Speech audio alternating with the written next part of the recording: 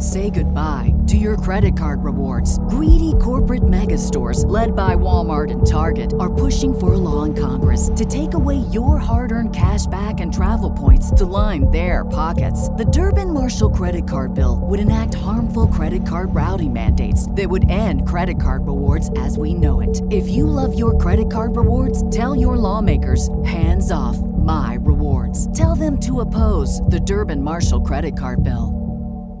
What's the easiest choice you can make? Window instead of middle seat? Picking a vendor who sends a great gift basket? Outsourcing business tasks you hate? What about selling with Shopify? Whether you're selling a little or a lot, Shopify helps you do your thing, however you cha-ching. Shopify is the global commerce platform that helps you sell at every stage of your business. From the launch your online shop stage to the first real-life store stage, all the way to the did we just hit 1 million orders stage. Shopify's there to help you grow. Whether you're selling scented soap or offering outdoor outfits, Shopify helps you sell. Wherever and whatever you're selling, Shopify's got you covered. Sign up for a $1 per month trial period at shopify.com/try. Go to shopify.com/try now to grow your business, no matter what stage you're in. Shopify.com/try. And now, the group you've all been waiting for, the Lovers of Five.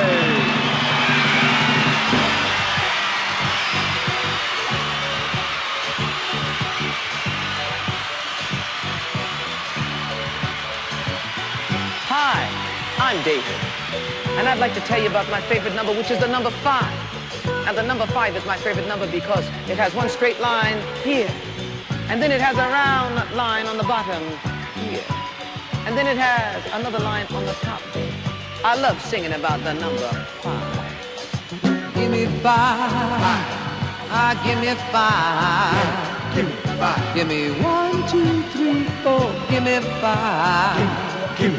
Give me 1, 2, 3, 4. But if you love me more, give me 5. Yeah, yeah, yeah. Give me 5. Yes, indeed. Give me 5. Hello, everyone. This is your good friend, Patrick O'Dowd, welcoming you into another edition of the 5x5 here on the Chairshot Radio Network, a part of the Chairshot.com, where we encourage you to always use your head. TheChairshot.com. Always use your head. And excited about today's edition of the 5x5 because for the first time ever, I get my co-host from Chairshot Radio, Hockey Talk / Musical Chairs, my co-host on Bandwagon Nerds, basically the man I always podcast with, finally jumping on to do an edition of the 5x5 because the original incarnation of this came about on days when Dave couldn't record, but I could. And I started bringing other people in to do these episodes. And so Dave never got to do them. And so welcome to your first 5x5, David Ungar. How you doing? That was a great introduction, man. What was that? That was awesome. I can't even take credit for it. PC Tunney gave me that, said that they used to play it with, he and DPP used to play it on their old podcast when they used to do top 5 lists a million years ago. And it was just too good. Like, he's played it for me and I'm like, yeah, I feel like I kind of want that. And he's like, you can use it. Nobody's going to know. Nobody, like, because those episodes were apparently so old that they're lost to the ether. So it just makes a lot of sense. It had a Barry Whitish feel to it, man. I know, but right? Otherwise, it's good to be here for the 5x5, especially for this topic, which is right down the nerd alley. That's for sure. Yeah, we are really diving into our Bandwagon Nerds roots. And what I think is hilarious is full disclosure, folks, we're doing the best and worst comic book movies of all time. And Dave couldn't have picked a broader topic to lead with. I mean, there is a plethora of options here. And if you know anything about Dave and I, if you listen to Bandwagon Nerds, you know that the both of us could talk for an infinite amount of time on comic book films. Now, this is only a 45 to 50 minute podcast in general, so we're not going to go that in depth, but we will be following, our usual rules. We're going to go best first, worst second, and we're going to have a lot of fun talking about, frankly, a lot of the movies that sort of validate our youth. If I were to describe it, because comic books were a big part of my life growing up, and I know they were for you too, Dave. They really were a medium that spoke to us, and seeing them on the big screen has always been important to us, both the good and the bad. Yeah. I mean, comics are still a big part. Issues with comicsology notwithstanding, still a big part of my reading material in my life. So, and of course, since for damn near 30 years, there's been a lot of really good comic book movies and a lot of really bad ones too. Cool. And it makes for fertile ground for a podcast. And so what we're going to do is we're going to take our first commercial break.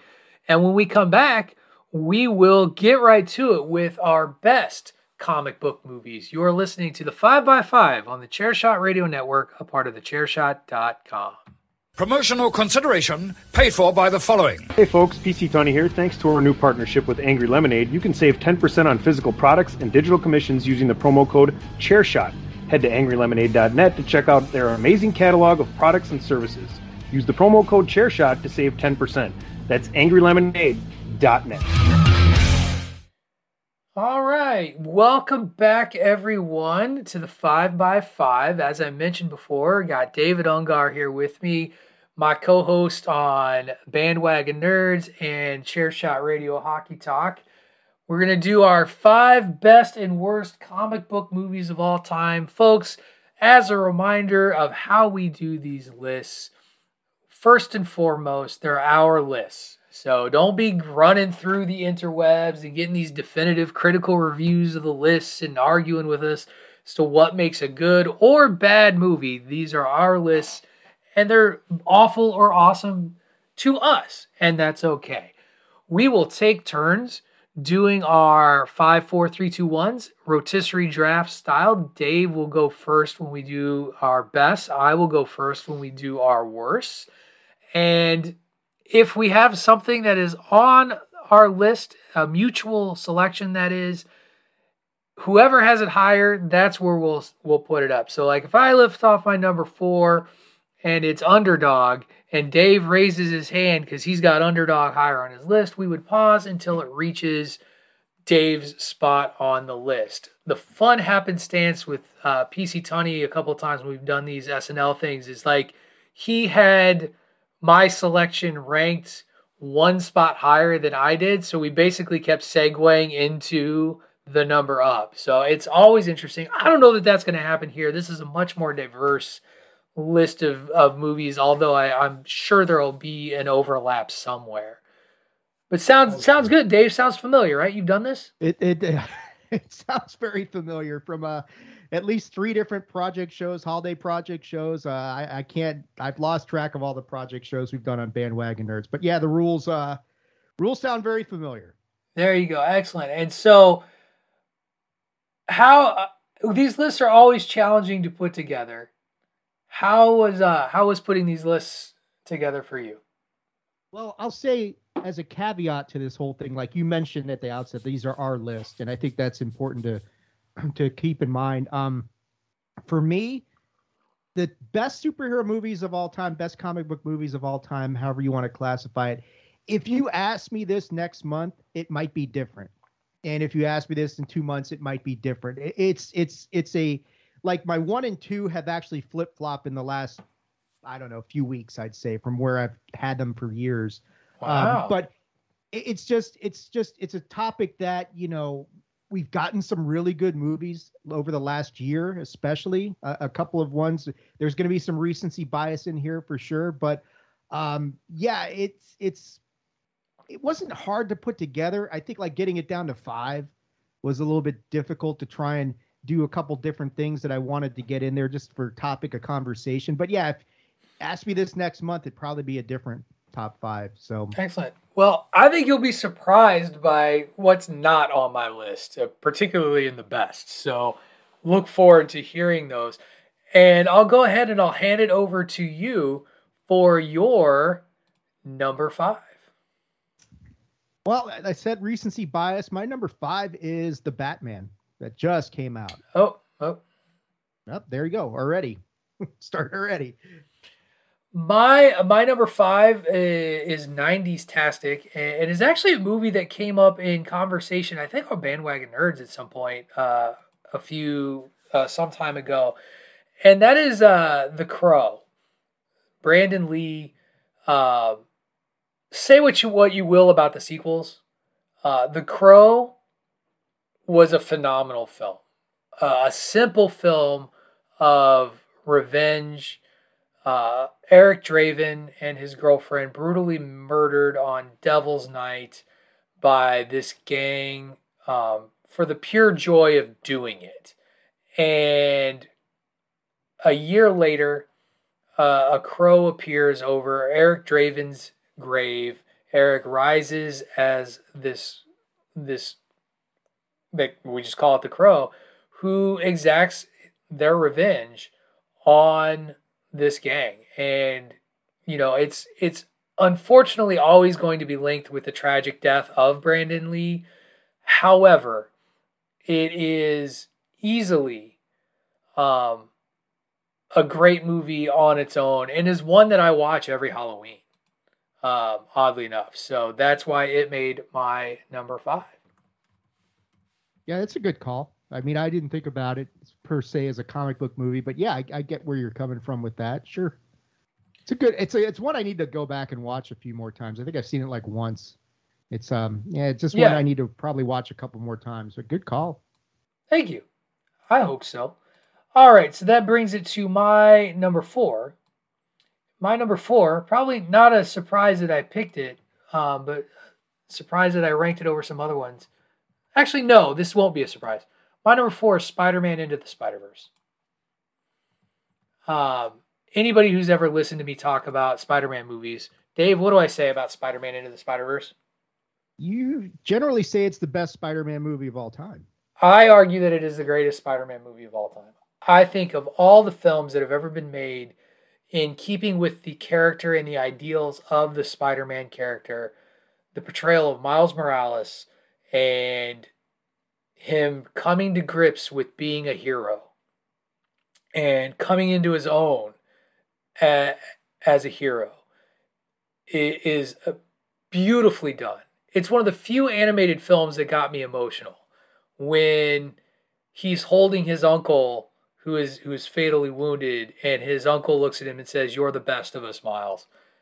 It gets me every time. I love it. And you couple that with some of the most amazing animation, just rich, beautiful colors. Stylistically, it's phenomenal. They combine all these different styles of animation based on the universes that these Spider-Man characters come from. It's astounding how great it was. And it explains why it took so damn long to make. So Spider-Man Into the Spider-Verse was my number 4.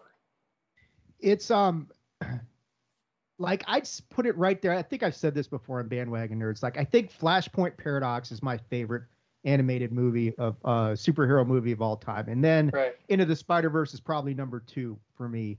I'm genuinely excited to see what happens with the sequel because as to who they're going to introduce, what elements they're going to introduce, and with the MCU expanding in weird ways right now, who knows how it's going to tie into everything. So yeah, that's a great call.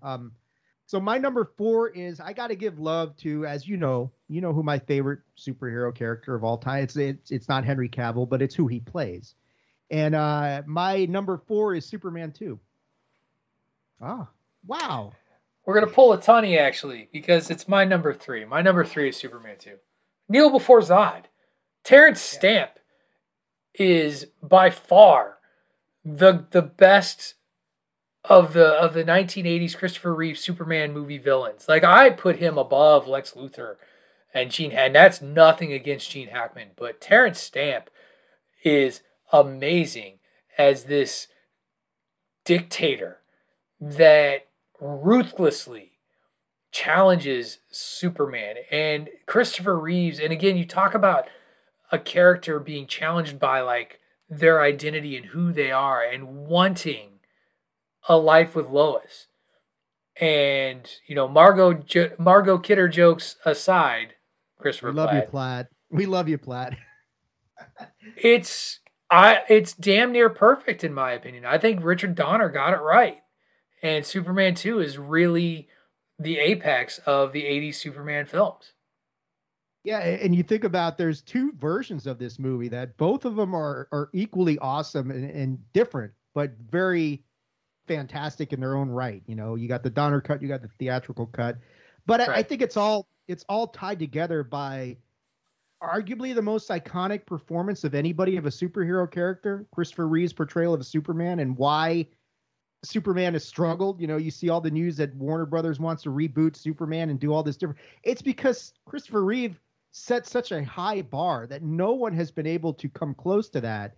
And between Superman, the first one, and this one, it's a performance that's just not been equaled anytime since then. So yeah, I agree with you, man. Terrence Stamp's performance, all three of the Kryptonians were really solid in this movie. And yeah, the whole notion of Superman wanting to have a normal life with Lois and what he has to give up to get that. And that diner scene, especially at the end, where after he gets his ass kicked and he shows up when he's got his powers back. Right. It's one of the best scenes of all time. Yeah, it's one of those where it just reminds you that Kal-El is still a little human. Even Superman wants a little get back. So that was your number 4, my number 3. So it's your number 3 now. So my number 3, again, recency bias involved. It's probably, in my opinion, the best Spider-Man movie of all time, and that's No Way Home. Did not make my list at all. I know it didn't make your list. I absolutely love this movie. It's one that I own it now. I got to go. I'm waiting for my kids to come over to watch it because they haven't seen it. They love Batman, but they haven't seen No Way Home. But I think, you talked about Into the Spider-Verse being emotional. This one's got a lot of emotion attached to a great story with some surprises that weren't surprises, but were still surprises when it actually came to fruition. Like, you kind of knew it was coming, but to see it actually happen was like, oh my God. The 3 Spider-Man, Andrew Garfield, who got so much love, and whatever they're going to do with that whole shit show with Morbius and Venom and that Spider-Verse notwithstanding. I just think, the closing parts of this movie where Peter's got to give up everything to save his friends, to sacrifice, his relationship with MJ and all that stuff to save the multiverse and to save his friends from a terrible fate is one of the most powerful scenes that I can recall seeing anytime recently. I absolutely love Tom Holland, Tobey Maguire, Andrew Garfield. They were all just great. The death of Aunt May is devastating on multiple fronts. Lots of action, lots of humor, but it's different from the first two in this Marvel sort of Homecoming and Far From Home, and it had so much more emotion and heart to it than the other ones that it really resonated loudly with me. So yeah, I got No Way Home. It's my number 3. Well, I think No Way Home, it's not that it had more emotion or heart to it. It's that it's a different, like, it's Peter's world going from being sort of like innocent as a character. Like, Spider-Man is protected so much by Tony Stark, by everyone around him until my number 1 movie. And that turn from then on as to who he is and what he's trying, what he's trying to do and to do right by others. I will say, I didn't see Aunt May dying. Like, I did not see that coming at all. When it happened, I was like, I remember the theater being like, shit, we're going to do this. Like, shit, she's like, they're killing off Aunt May. And even on the rewatch, because I got it on Tuesday of when it came out and had it sitting at my doorstep when I got home from work and popped it in and rewatched it for 3 hours. And it still was like, oh man, it's gut wrenching. It's because she's always been a constant in Peter Parker's life, no matter the medium. And so to take her away was tremendous. And it was a very courageous and gutsy decision. So I have no problem with it being on there. To me, it's the second or third best Spider-Man movie. It's not the first best. Obviously, I already said what mine was. So that brings it to my number 2? I think so, yeah. Speaking of recency bias, my number 2 is my DC entry into this list, and that is The Batman. I think at the end of the day, I've previously said on Nerd Reviews and in editions of Bandwagon Nerds that there's a 1A and 1B between The Batman and The Dark Knight, and I'm pretty sure The Dark Knight's going to be on your list, Dave, just because I know you. I like The Batman better than The Dark Knight. I like the direction of the character. I feel like it is so much different and so much of a callback to the roots of the character when it was created in the 40s as a detective noir story. And that's really what, to me, it really set it in a different direction. It just had such a different feel for what we're used to seeing out of a Batman movie. And that's not to take anything away from the work that Christopher Nolan did. It's not to take anything away from the work that Tim Burton did. Now, the less said about those other 2 Batman movies that we know about, the better. But yeah, I thought Robert Pattinson nailed it. I thought Paul Dano was amazing. I actually don't think there was a poor casting decision in that movie at all. Anywhere. It was phenomenal. I love it. And it's different. And that's what really is exciting. And the fact that it's, streaming on HBO Max, that's awesome. Like that people get to see, have the opportunity to see it so soon after it was in theaters. Yeah, next week it comes out, or whenever it's coming out, HBO Max. Yeah, like you mentioned, 1A and 1B, and I think that's really a good description of it because, I mean, talk about segues. My number 2 is The Dark Knight, so I guess we can just talk about that as well. But it's like, they're kind of it's 2 Batman movies kind of operating or occupying the same time frame when you really think about it. With Batman Begins, and that's Batman's first year, and then you look at where we are in The Dark Knight, which is probably year 2 or 3 of Batman's career, and then you look at where Pattinson's Batman is clearly year 2 because they say it, and but the biggest difference, of course, is that you are focusing on the detective element of Batman in the Robert Pattinson version. And in The Dark Knight, it's really transcended by the performance of Heath Ledger as the Joker. And that conflict between Christian Bale's Batman and Heath Ledger and everything that goes on with that is really kind of what drives that forward. And there's just so many elements of The Dark Knight that just kind of get into your head after a while when you watch what's going on, and it's just one of those movies that whenever I watch it, I pick up something different that I missed the first time that I just absolutely love. And I mean, if there's a problem with The Dark Knight, it's kind of like Christopher Reeve. It set the bar so high that now all DC movies are trying to kind of emulate this dark, gritty sort of thing without realizing that Dark Knight wasn't dark for the sake of being dark. It just kind of went in that direction because of the content you were dealing with.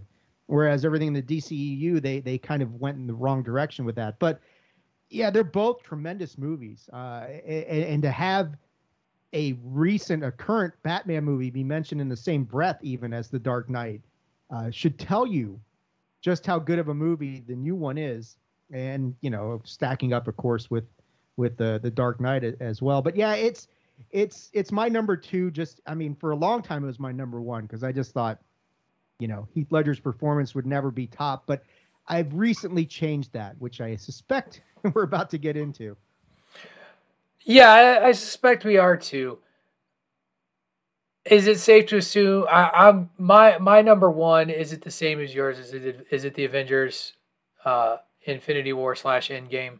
Yeah, because it's exactly that. The 2 movies together, because I really don't think you could separate them. They're 2 halves of a whole. There are a few movies out there that, to me, were validating to me as a person and the things that I loved. And I think I've shared on Bandwagon Nerds, so let's see if you remember. There's one other film that I talk about where I feel like this being on a screen in a full movie theater validated my childhood and the things I loved. Do you remember what that is? No, not off the top of my head. It's The Return of the King. The Lord of the Rings trilogy, The Return of the King. And sitting in a theater at midnight, in a packed theater at midnight, and watching people be awestruck. That same moment happened to me during Avengers Endgame when Captain America yells Avengers Assemble and they charge. And everybody is completely on board. Like, logic within the movie, nobody cares. They have completely suspended disbelief. And to see a theater full of people who, if you looked at them a decade even further, 2 decades, were, infantilizing comic books as kid stuff. And here we are now. It's the most powerful, comic book films are the most powerful movies, period. Like, they carry all the clout in studios. They are the tent poles that Warner Brothers and now Disney rely on to make bank and to make some of those other movies that you look forward to. And they do. I haven't even looked at the numbers for this year yet. As you start to look at films that come out, but when you look at the tops, it's going to be comic movies. The Batman made a shit ton of movie. We're recording this prior to Doctor Strange being released. Doctor Strange is going to make a shit ton of money. It just is. It just, even not so good ones, do well. Like Shang-Chi did really well. And studios count on that. And the Avengers just has everything. Endgame and Infinity War just had everything. It was a culmination of 20 years worth of films, or 20 films, 10 years worth of filmmaking. Mm-hmm. And it was everything I could have wanted out of a comic book movie. It had it all. And I love it for it. Yeah, the two movies together, and I'm so glad you did it the way I did it, which was combining them, because you really can't separate them anymore, because the first half, Infinity War, is where everything goes wrong. And then Endgame is, how are they going to set this right? Especially what Endgame did so well was in the first 15, 20 minutes, they kill off Thanos and the stones are gone. And you're like, what the hell? This thing's got 2 more hours to go. What are we going to do? And the way they build to that, the whole notion of the quantum realm and going back and trying to get the stones so that they can set things right. And then, yeah, at the very end with the Avengers Assemble, because they, it's the big catch line that Cap does in the comics since day one, but they saved it until the very end of the entire saga for him to finally say it. And when he does say it, like you're saying, it's probably the most powerful moment in the entire saga. And you can't replicate that. Iron Man's death scene is just, I love you 3000 is just, it's one of those, it's like you talk about emotional stuff. It doesn't get more emotional than that. And, and it set the stage for where we are at the MCU. But the great thing about the whole saga is the casting was spot on. No mistakes. They kept almost at 90% of everybody stayed together for the Basically everyone stuck around. Yeah. Yeah. The Terrence Howard, Don Cheadle thing, that's really, and Ed Norton and Mark Ruffalo. But other than that, they really didn't have too many substitutes and changes. And so it's like Harry Potter, when you can keep that cast together for that amount of time, that's really something remarkable. And the payoff to this whole saga were 2 of the greatest movies back to back that I've ever seen. And like you said, it turned comic book movies into the juggernaut in Hollywood that they are, where even a shit movie like Morbius can actually make some money because it's based on a comic book character. Yeah, let go of Morbius. Let it go. Move on. It's okay. Jared Leto. It's not in my list, by the way. It's not. What's that? It's not in my list in the back half. Oh, that's fair. I haven't seen it, so and I don't plan on seeing it. So it's not going to make my list either. But that is a nice segue as we're going to take our second commercial break. And when we come back, we'll get into the worst. Before we get into our recorded commercials, though, it is my duty to remind you that if you like what we do here at thechairshot.com and on the Chairshot Radio Network, head over to prowrestlingtees.com/thechairshot and invest in a Chairshot shirt. We have all kinds of great designs out there for you. Things like Nefarious Means shirts that people really like to talk about these days. I'm wearing one myself currently. You can't see it on because you can't see a podcast, obviously, but it's #save Tag Team Wrestling. My white whale of a goal in the world of professional wrestling is to get Tag Team Wrestling back to prominence. Yes, I know AEW is trying hard. Good for them. All kinds of designs to choose from. They're only $19.99 a shirt, or if you're feeling fancy, want something that feels nice on your giblets, spend a few dollars more, get it soft style.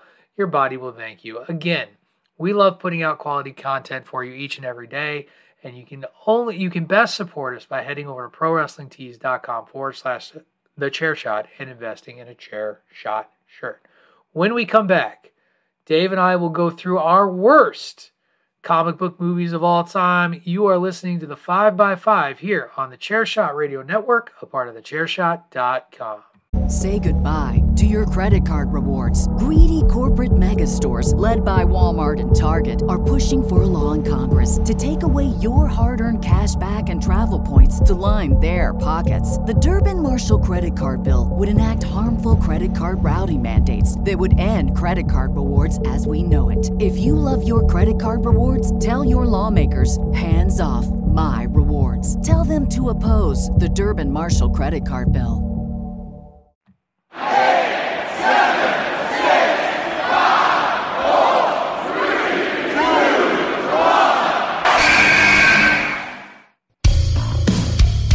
This is your boy Kenny Killer telling you to make sure you check out thechairshot.com, bringing you breaking news, interviews, podcasts galore, everything pro wrestling. Make sure you check it out, thechairshot.com.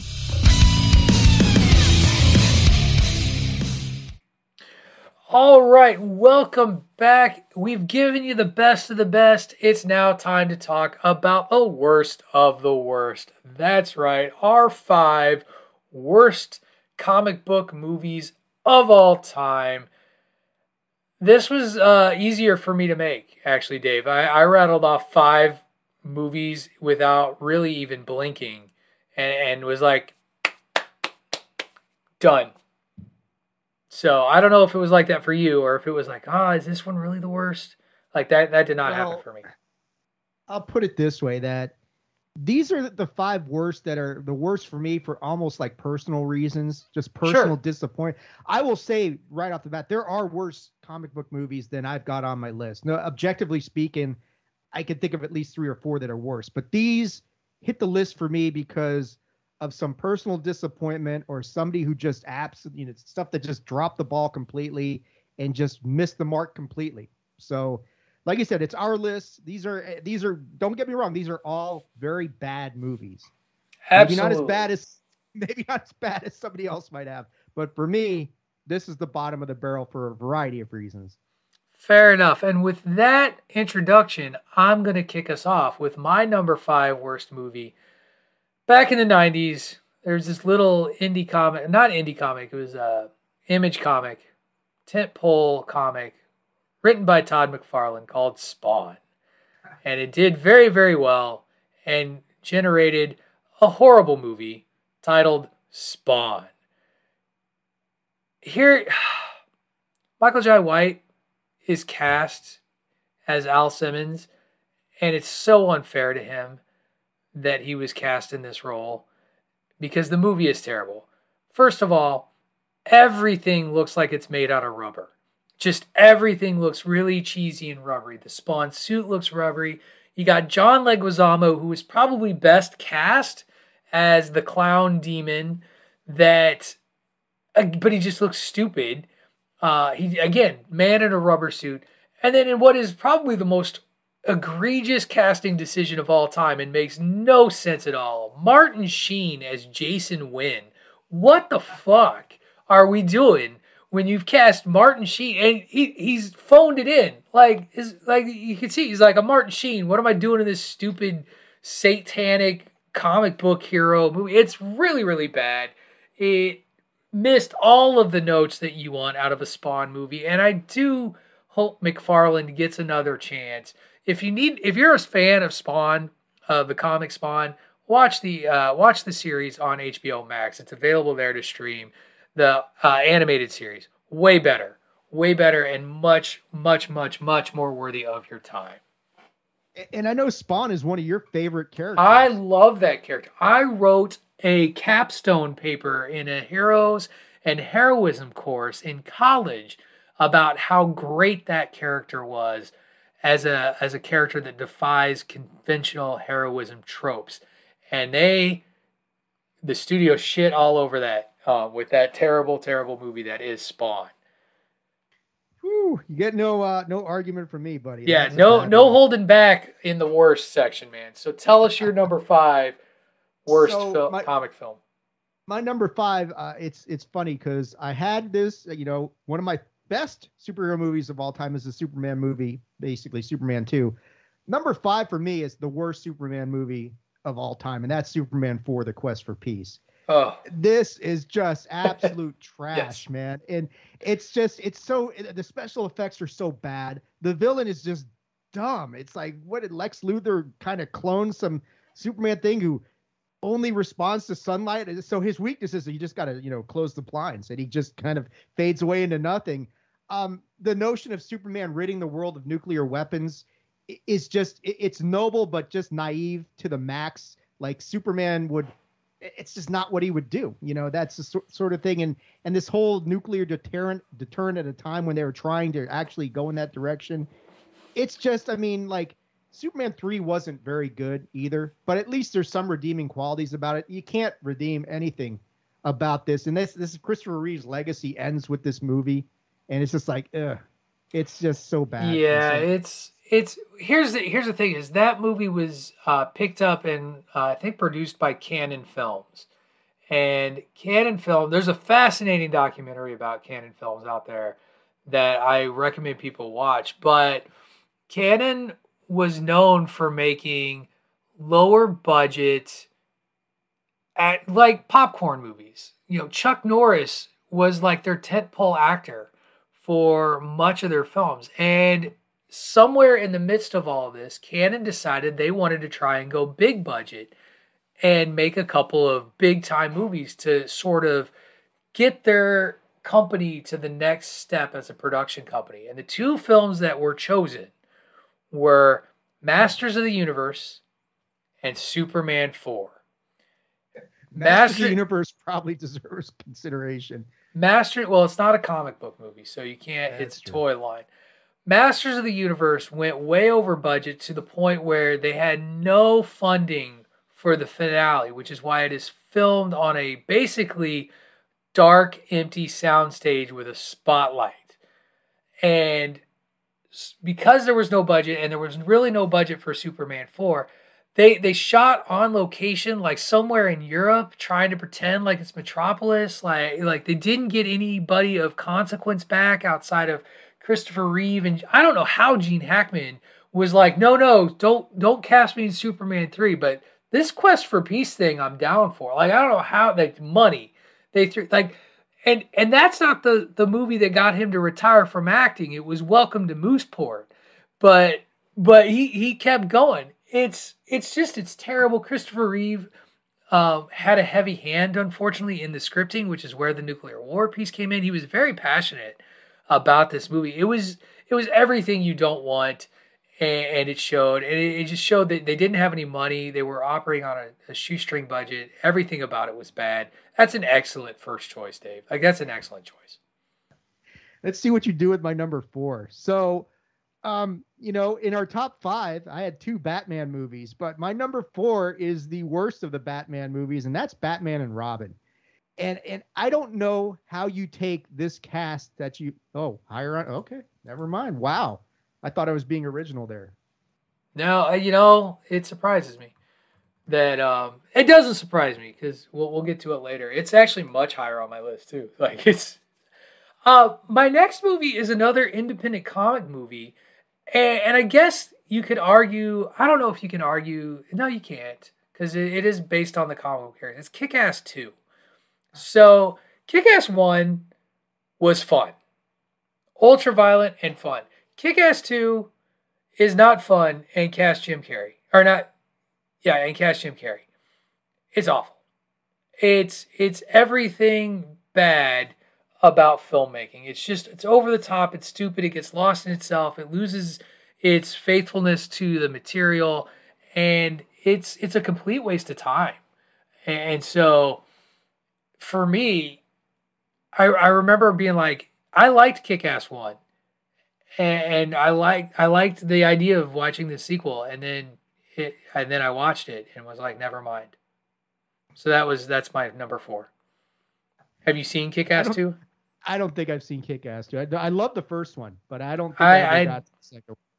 That's good, because that means we can quickly move into my number 3, which is Spider-Man 3, the horribly put together Sam Raimi led finale in a movie that just illustrates what happens when there's too many cooks in the kitchen and nobody wins. Sam Raimi wanted to do a Spider-Man 3 movie with the Vulture as the primary villain. That didn't happen. Studio demanded Venom be put in the movie, and so we got the most poorly cast Eddie Brock in history with Topher Grace as Eddie Brock, who plays the Venom character. Again, in another evidence of rubber suit awfulness, Venom looks hideous in the rubber suit. You had Thomas Hayden Church, who didn't want to play Sandman unless we could have Sandman have some sort of tragic backstory as to why he's a criminal. And he's retconned to be responsible for Uncle Ben's death, but he's not really responsible for Uncle Ben's. It's awful, and that is before we even get to emo Spidey and quote unquote dark Spidey, the Spider-Man dance routine. Everything's bad. So much so that it gets parodied at every opportunity, even within Spider-Man No Way Home. Spider-Man Into the Spider-Verse parodies it. Like, it's horrible, it's bad, and everybody behind that movie makes fun of it and regrets doing it. Bully Maguire, man. I mean, that's just right. There's so many things wrong with just Peter's portrayal in that whole movie. It just terrible. Yeah, I mean, it's not. I mean, yeah, it's bad. Yeah, it's bad. It's bad. We're there. My number 3, kind of similar to Infinity War Endgame. These are kind of two movies that I'm lumping together as one, because it's X-Men 3: The Last Stand and Dark Phoenix. And the reason I'm lumping these two together, okay, it's not higher on your list, is because Simon Kinberg had 2 shots to tell the Dark Phoenix saga. And what's worse about it is after, Days of Future Past kind of retconned and got rid of the dumb storyline from X3, he even said, hey, we want to retell this and be more true to the original source material. And then you get Dark Phoenix, which is nowhere near the source material. Right. And I'm like, what the fuck is going on? It's like, dude, you had 2 shots at this. You even knew how you screwed up the first time, and you went and screwed up even worse the second time. To me, it's a problem, because you take one of the greatest comic book arcs of all time. You have 2 shots at it, and same guy fails miserably both times. I don't, I have nothing, man. It's so disappointing on so many levels that you couldn't get it right, and you had, I mean, it's just bad. Dark Phoenix and I mean, Last Stand, you could almost get away with some look the other way at a few things in that. At least Colossus was in there, or Cyclops, right. had a key role. Yeah, he got killed by her, which is dumb. And Wolverine has nothing to do with killing Jean Grey in the original one, but they're nowhere to be found in Dark Phoenix. I mean, no, Scott Summers is there, but he's negligible. So when you take an arc like that and you shit the bed twice with the same guy, that's a problem. So yeah, Dark Phoenix and Last Stand, whatever you want to call it, they're number 3 for me. Absolutely. I actually am more angry at X3 than I am Dark Phoenix. X3 pisses me off to no end because they kill Cyclops and Xavier, like, boom, boom, boom. It's just like, okay, you're dead. And it's like, the fuck? And it's just really poorly done. Hated it. And I saw that in the theater in Honolulu. I will never forget that. I was with my friend Jerry, and Mrs. O'Dowd was with me and his wife, and we all, our last night in Hawaii, went and saw that. And I remember walking out of it and being like, sorry guys, that movie was terrible. I'm so mad at it. And it was so disappointing because the first X-Men is great. And X2 is really pretty good as well. And then what? You lost Brian. You lost your director. That's what happened there. You lost your director. Bryan Singer went to go make a bad Superman movie, and that's where we are. All right, on to your number 2, sir. So my number 2 and number 1, full disclosure, these movies hit 2 and 1 because they are like, I've talked to you about this. It is very rare that I get up and leave a movie. These 2 are ones that I just couldn't finish because I'm like, this is just dumb. I can't get through these. Number 2 is Steel, the Shaquille O'Neal portrayal of John Henry Irons. I think I've gotten like halfway through and I'm just like, fuck this. This is just ridiculous. And the acting is so bad. Steel is a really cool character. I mean, he ends up being like one of the 4 Supermen after Superman dies in the story arc in the death of Superman. So he's one of the ones who kind of comes in there and becomes one of Superman's closest allies, actually. And then they try and do this movie that's loosely based on that, and it just fails on every level possible. That, halfway through, and Shaq can't act. We all know that. No. He was great in Blue Chips. Yeah, okay. But it's a bad casting decision in a equally bad movie that just misses the mark every single way possible. Yeah, I can't do this anymore. Here's what's hilarious, Dave. I'm not going to contribute to this conversation because I saw the trailers and was like, no. Like, kudos to you for going to the theater. Like, damn, man. You said you walked. You said you walked out. When you said you walked out, I took that to mean you walked out of a movie theater. I've never walked out of a theater. Closest I came was like the second Jurassic World thing where I was like, this is just ridiculous. Yeah, for me it was the Crow City of Angels. Oddly enough, I walked out of my living room when it was playing on video, or actually I just stopped it and left. Fair, that sort of thing. It's bad. It's really bad. I hear you. All right, well now we get to talk about your number 2, or my number 2, which was your, I think, number 4, and that's Batman and Robin. You started to talk about it. So Batman Returns, the Tim Burton films, generally well received. Batman Returns was less well received, caused Burton to lose the directing responsibilities on the franchise. So he didn't get to finish his trilogy, which is a habit with Batman films. So then we turned it over to, I can't remember his name. Joel Schumacher. Schumacher, that's right. Joel Schumacher, who changed the entire tone and look of the production, went more campy, put nipples on the bat suit, which who cares? Did all this sort of, we went goofy town. And Batman and Robin, where we introduced Alicia Silverstone as Batgirl, we have Chris O'Donnell reprising his role as Robin. We have Arnold Schwarzenegger as Mr. Freeze, and Uma Thurman as Poison Ivy, and unknown wrestler as mindless character Bane, because they didn't know what to do with the Bane character. It was terrible. It was just terrible. I don't even know where to begin with, like, how it just was poorly written. It was poorly scripted. It was dumb. The jokes were dumb. Everything about it was bad. I don't know that there was one redeeming quality from that film. They didn't even have a good accompanying song. At least you got Kiss from a Rose out of Batman Forever. You didn't even get that out of Batman and Robin. And when you think about that cast you just named. Yeah, there's some heavy hitters. You shouldn't fail with a cast. George Clooney. I forgot Clooney was Batman. Yeah, and I've always said Clooney was a terrible Batman. I liked him he carried Bruce Wayne pretty well, I thought, as far as his portrayal of Bruce Wayne. But a dreadful Batman. But yeah, I mean, Alicia Silverstone out of place. They tried to shoehorn Batgirl into this whole thing. Robin took a major step back from being kind of cool in Batman Forever to just like whiny emo. I'm nipping at your heels and trying to kind of branch out on my own and show my own independence at the wrong time. Sort of thing. And Arnold as Mr. Freeze, god awful. But I think, for me, Bane is just the most unforgivable sin about that movie, because Bane is one of Batman's greatest villains. And when you look at how he's portrayed in Dark Knight Rises, and Tom Hardy's portrayal is not perfect. Let's not kid ourselves, but it's eons beyond what you got from steroid venom induced Bane, who says nothing and just pumps up and is such a footnote to the whole damn movie that it's a travesty. So maybe I had it too low. So. No, he's a muscle thug. That's really what they reduced him to. So no argument there. My number one, I'm surprised. Maybe we have a joint number one. Maybe we have a shared number one. This is a movie where I nearly walked out of the theater.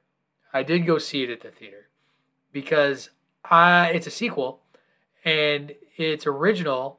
I was like, it's not great, but I've seen worse. And then I went and saw Fantastic Four: Rise of the Silver Surfer. Okay.